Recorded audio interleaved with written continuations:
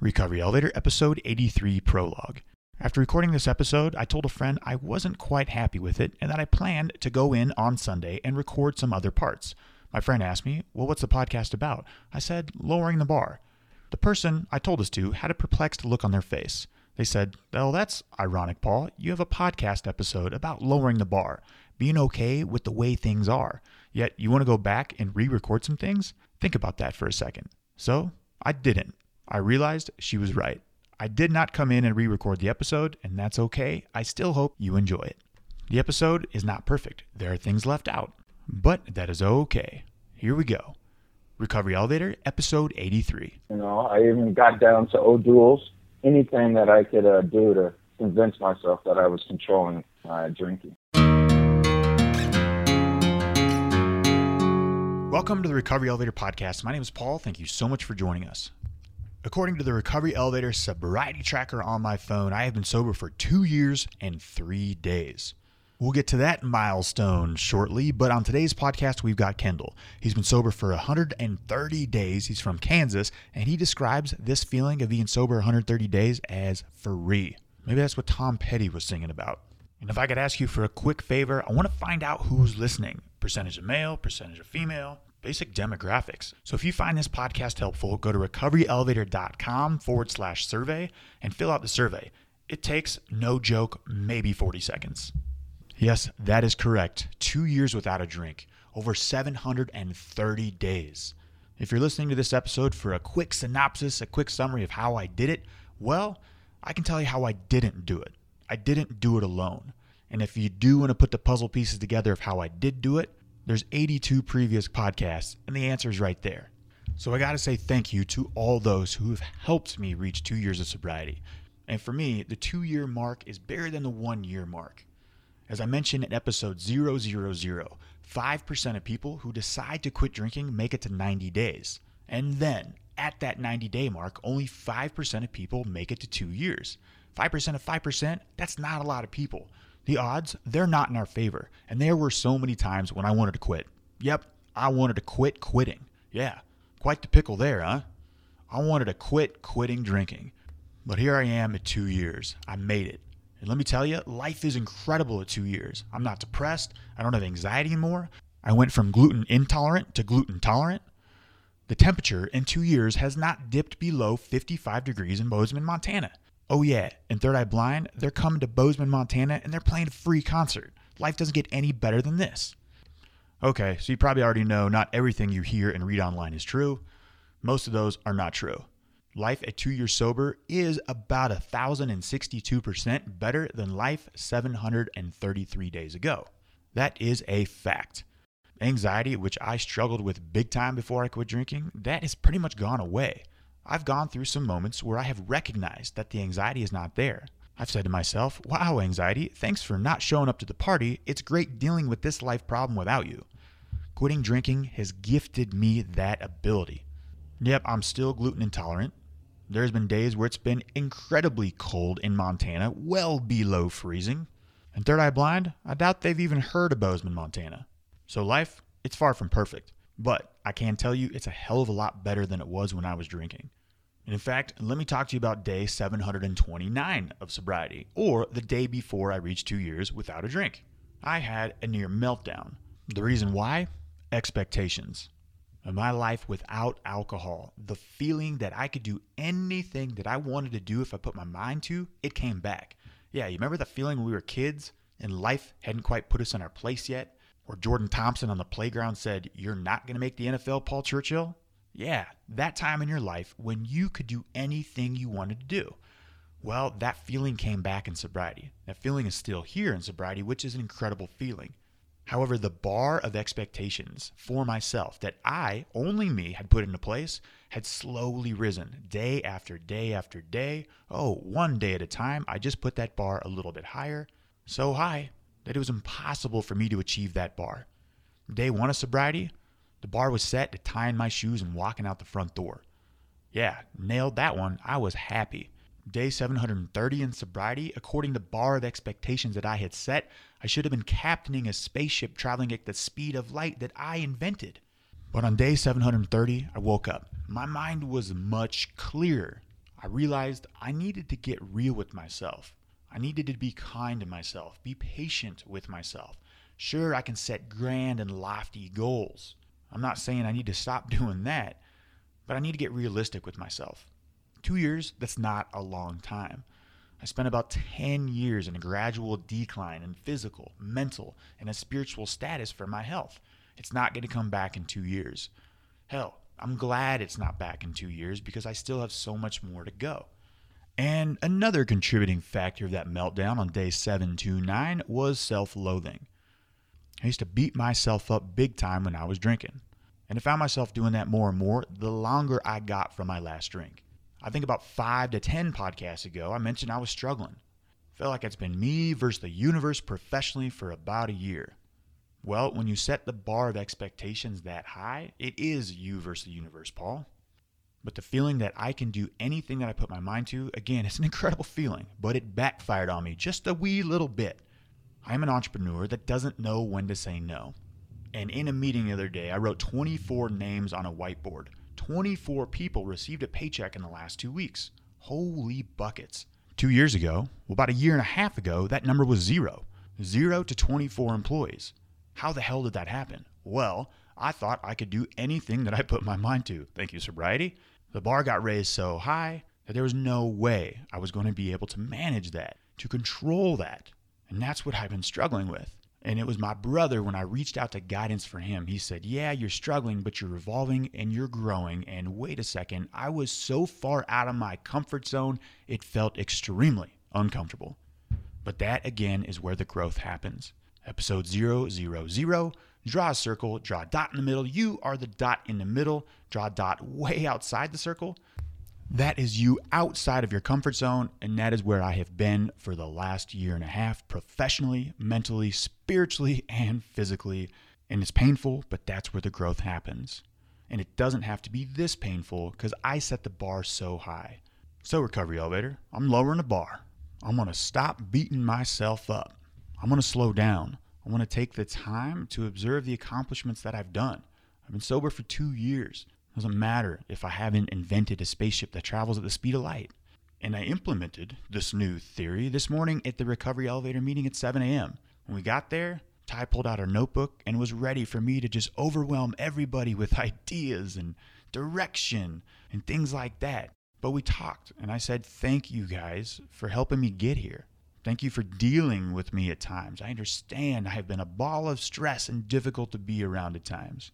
But we talked about how cool it has been that we're all three still sober. Ty, Kelly, and I. Kelly over 2 years. Me at 2 years. Ty almost to 10. We didn't raise the bar or add any new tasks. And then after the meeting, I went on a run with my dog, Ben. My sweatshirt says, just do it. Well, I just did it, but slow. I ran 3 miles at about 14 minutes each. The sun was coming up over the hills. Beautiful sunrise. And I enjoyed the moment. So here I am at 2 years. What's my plan moving forward? Well, I'm not going to change a darn thing. I think around episode 20 or 25 in that area, I interviewed a gentleman from the Smart Recovery Program who said, if your program tells you to live one day at a time, find a new program. I was like, boom, I can't wait till I get to that point. Well, I'm at 2 years without a drink. I'm not sure if I'm at that point or ever want to get at that point, because one day at a time, I've applied that principle to everything now. The way I eat, the way I exercise, the way I engage with other people.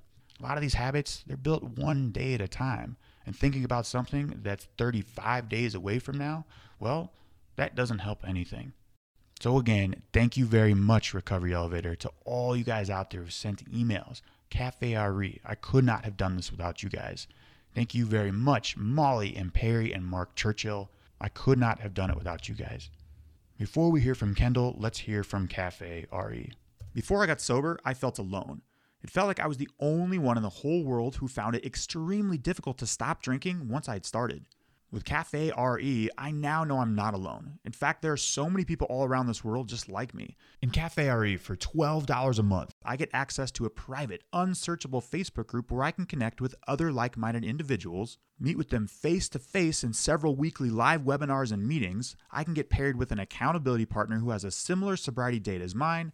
I can attend in-person meetups and attend exclusive sober trips to places like Costa Rica. If there's one thing I've learned in sobriety, it's that I can't do this alone. Go to recoveryelevator.com and use the promo code ELEVATOR for your first month free. Again, use the promo code ELEVATOR when signing up for your first month free. Kendall, how are you? Good. How are you? I'm good. Thanks for joining us. Kendall, let's get right into it. How long have you been sober? 130 days. Nice job, Kendall. Yeah, how's that feel? Oh, it feels great. I'm free. It's I don't have to carry the weight of being drunk or lying, feeling manipulated. Yeah, free is a great word to describe it. And Kendall, give listeners a little background about yourself, maybe where you're from, what you do for a living, how old are you married, and what do you like to do for fun, Kendall? Well, I'm from Lawrence, Kansas, born and raised, and then I moved here to Montana just about 5 years ago.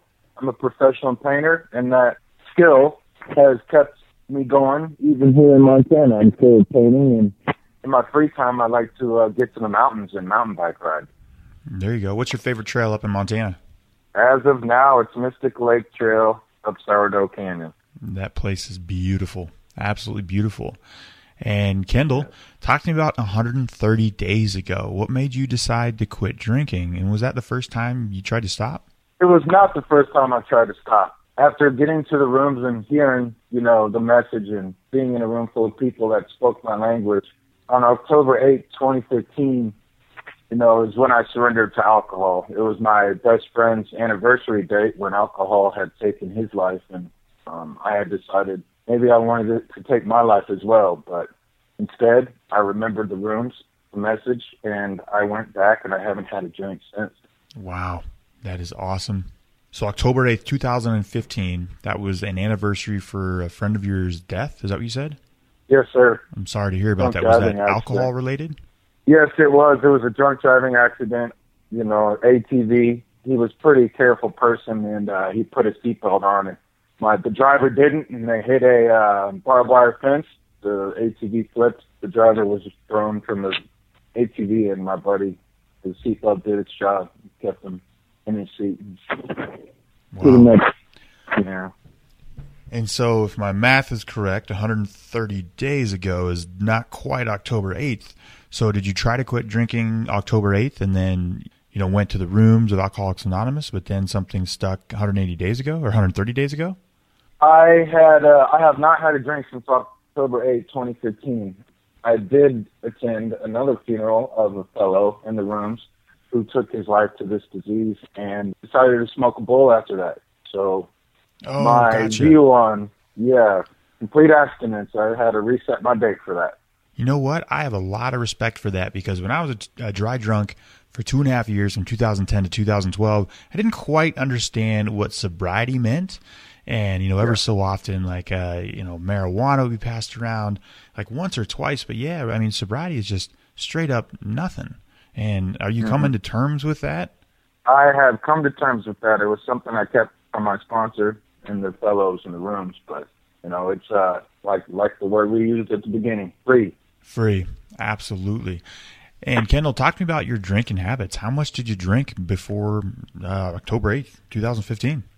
I would drink at least a 12-pack, if not more. I would start in the morning just to calm my nerves and get the jitters out of the way, and then I would hold tight through work. And then the moment I would get off work, that's when the fun began, and it really was by myself in an apartment. And then even being with a spouse after she knew that I was drinking, I would try to hide the alcohol. I even got down to O'Doul's, anything that I could do to convince myself that I was controlling my drinking. Yeah, talk to me more about those convincing yourself times that you weren't an alcoholic. You said you went to O'Doul's. Any other rules and things like that you tried to in place? Yeah, no hard alcohol. I wanted to stay constant drunk, but the hard alcohol did the job quicker. So yeah, oops. Oops. It went from a 12-pack of some normal beer to maybe a 6-pack of some good beer, and then staying off the hard stuff, and then just O'Doul's. Anything to just keep it going, but to maintain sanity. Yep, to keep it going. You try not to overshoot the mark, but that's what we're all pretty good at doing, is overshooting the mark. And so if I hear you correctly, you're a professional painter. You'd wake up, crack a beer, maybe not right when you wake up, but maintain throughout the day. And so you're painting and you're drinking beer. That sounds exhausting.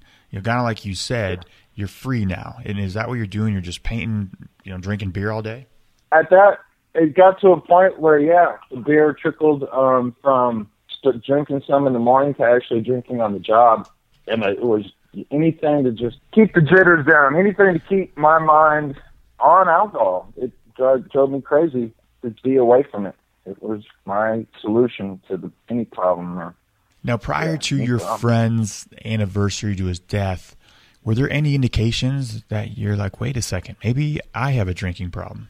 Definitely. The moment since I live in Montana, I get to go see my family once a year for Christmas. That's what I do for myself and them. And, having to drink to show up to events, having to drink to show up to Christmas Eve dinner, and then being dismissed from the table due to my habit, that was pretty scary, And then that's when the family and even friends began to speak some concern that, hey, absolutely, be in the room with us.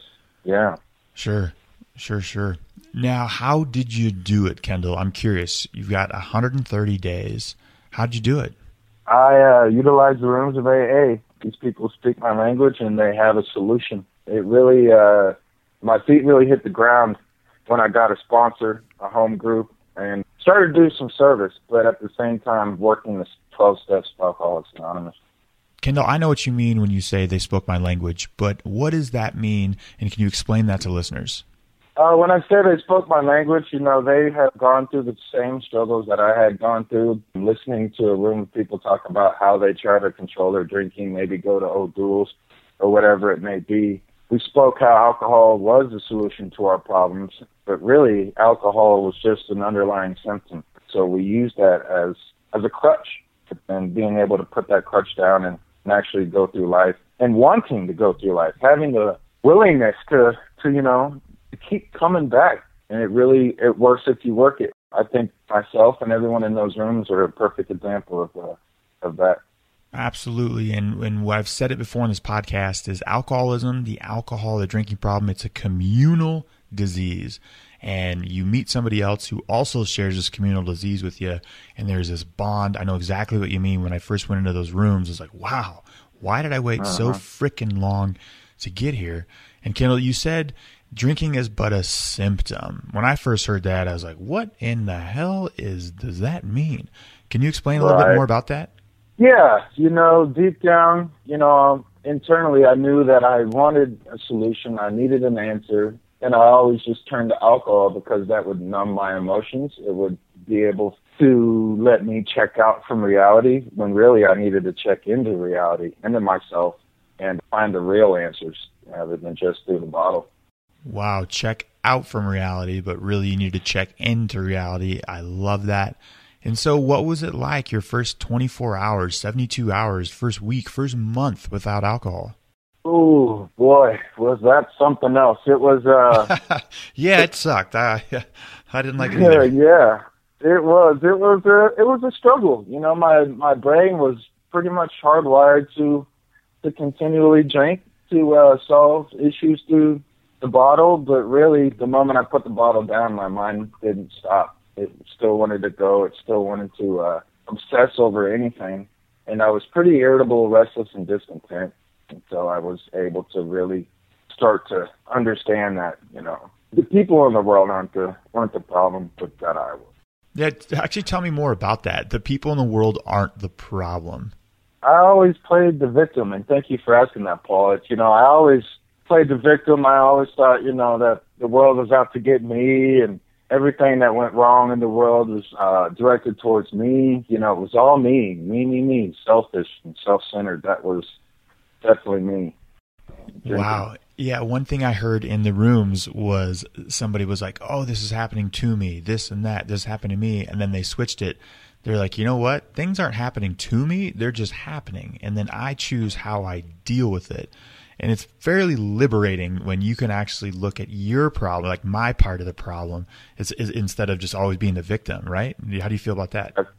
I definitely agree. I definitely agree. The moment that you're able to accept that, you know, and I call that the humility. Once you're able to accept some humility, which isn't a bad thing. Humility can be a good thing.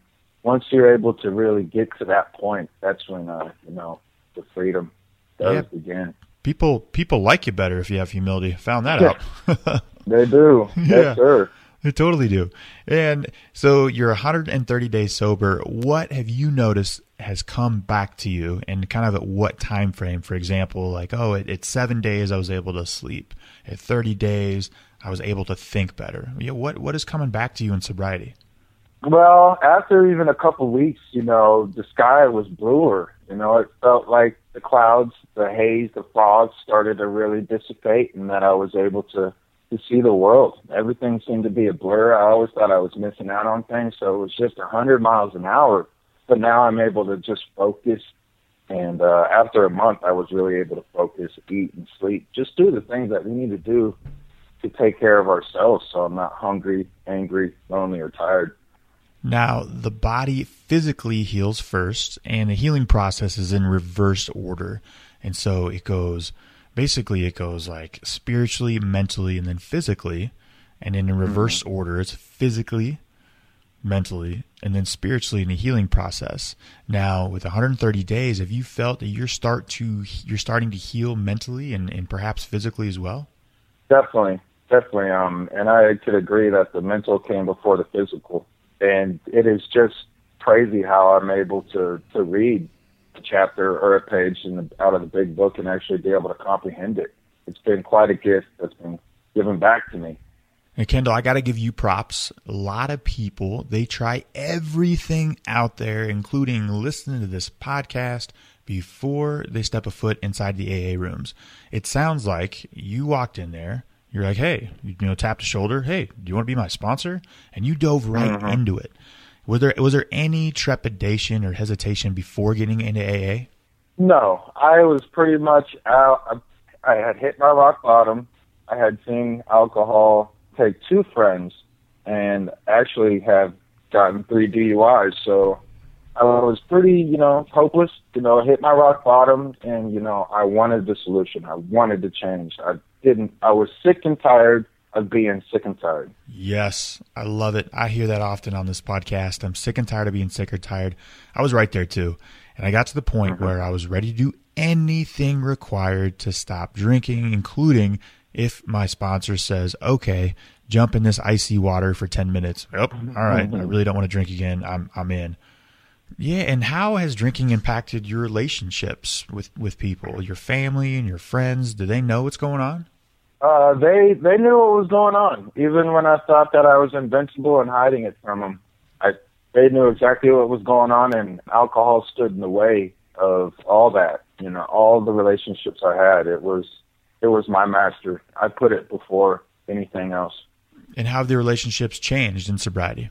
Oh boy, everyone really enjoys my company again, and I'm able to be Kendall and be the Kendall that everyone knew that I could be when I put the bottle down. Kendall, what have you lost to alcohol? I would say I lost my job. I lost an education, an opportunity for an education. Not that I can't pursue it now, but, education, family, friends, relationships. Yep. And how old are you again, one more time, Kendall? 28 years old. 28. Kendall, what would you say to the 18-year-old Kendall? I would tell the 18-year-old Kendall that what is popular is not always right, and what is right is not always popular. I love it. I love it. I love it. And so what was your rock bottom moment, if you could pinpoint it to just one thing? I lost my job drinking on the job, and my boss kind of figured that what was happening. He wasn't on the job, but then he wanted to meet with me the next morning, and I couldn't go that first hour of waking up without drinking to meet him. Yeah, I hear you. I got a DUI while driving to work one time, and unfortunately I didn't get fired. I think that would have been the tipping point on that. It's like, it's their fault they didn't fire me, and, it wasn't enough pain for me to quit drinking. But yeah, I was drinking like 2 weeks later, unfortunately. And Kendall, in the last 130 days, have cravings come? And if they have, what do you do to get past them? Cravings have come, yes. And what I do is I'll pray, I will definitely utilize my sponsor, give him a call, and, he's been there and done that. So he usually has something for me to do. One time I went to the Walmart parking lot and I pushed carts back where they belonged without even trying to be noticed. I wasn't trying to get credit, just trying to do anything to get out of myself. That is a huge value bomb right there. You went to the Walmart parking lot and just started pushing carts back. Did I hear that right? Yes, sir. So to do service, to get outside of yourself, this is an interesting concept. You were experiencing problems, and yet you got out of your head and helped somebody else, and then in return, you got past your cravings, right? Yes, sir. That is an amazing concept, and that is the beauty of the way recovery is structured. Kendall, the 130 days, I hope relapse does not become part of your story, but what are your thoughts on relapse? I just believe that it's a character-building process if we can make it back to the meetings and accept some degree of humility. And Kendall, with 130 days, what is your proudest moment in sobriety? Oh, boy. Just having the ability to be honest with myself. I wasn't able to do that until I really, gave in to my disease and started to go back to the rooms. But other than just being able to be honest with myself and others, it's being able to celebrate other people's accomplishments at birthday meetings and get to hear their experience, strength, and hope and get some wisdom. Yeah, and can you think of specific examples where you're honest with yourself? And for example, for me, when I got sober, I knew I had to do something different and create this atmosphere or continue this atmosphere of honesty and accountability. And that's kind of why I started the podcast. It's just I had to do it to stay sober. Can you think of an example maybe where you've been honest to help you stay sober?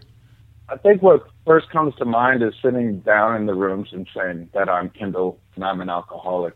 That was the beginning. But ever since then, it's just having the willingness to take the suggestions given to me from my sponsor and the people in the rooms.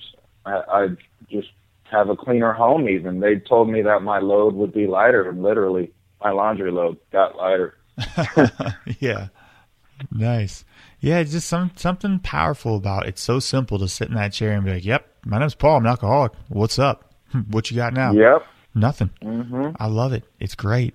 And Kendall, what does your recovery portfolio consist of these days? Walk us through a day in the life of Kendall and how you stay sober.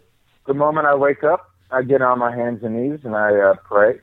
I have gone through the big book in the 12 and 12 steps and 12 traditions. So I usually have some daily readings that have been suggested by my sponsor to do. So for the first 30 minutes in my day, it's all towards AA before I even do anything else. And then normally going to work. During work, if I ever, hit a snag or a little bump in the road, the Serenity prayer has really helped me. God grant me the serenity to accept the things I cannot change, the courage to change the things I can, and the wisdom to know the difference. That can get me through the day. The moment I get off work, I go to a meeting, come home, cook a meal, and go to bed. I like to keep it simple. Keep it simple. It's amazing how that prayer, that simple 4 to 5 lines, can get you through a lot of difficult situations. And Kendall, we have reached the rapid fire round. If you could answer these questions within 30 to 60 seconds, that'd be great. Are you ready? Yes, sir. Yeah, let's do this. Kendall, what was your worst memory from drinking? That Christmas dinner when I wanted to see my family and be a part of, but I couldn't go without drinking and then getting dismissed from the table. Yeah, that's tough. Next question. We've all heard of the aha moment. Did you ever have an oh shit moment indicating maybe you couldn't control your drinking? It was definitely that morning when I needed to go meet my boss, and it was just to the point where I had to drink, and he smelled alcohol on my breath, and I had to admit, yes, I drank before I came here. And Kendall, what's your favorite resource in recovery? My sponsor. Great answer. And Kendall, what's your plan in sobriety moving forward? To serve others and to keep going to meetings. To serve others, put the carts back in the cart bay at the Walmart parking lot. I love that answer so much. I love it. I love it. Love it. Next question. In regards to sobriety, what's the best advice you've ever received, Kendall? We say it after every prayer in the meetings. Keep coming back.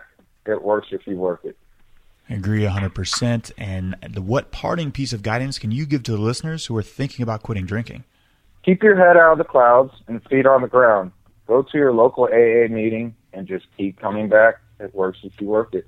And Kendall, before we depart, give listeners your own customized "you might be an alcoholic if" line. Might be an alcoholic if after your third DUI and losing two best friends that you still don't think you have a problem with alcohol. Yeah, I think that validates as a pretty damn good "you might be an alcoholic if" line. Kendall, thank you so much for joining us, helping me stay sober and being part of my journey. Thank you. Yes, sir. Thank you.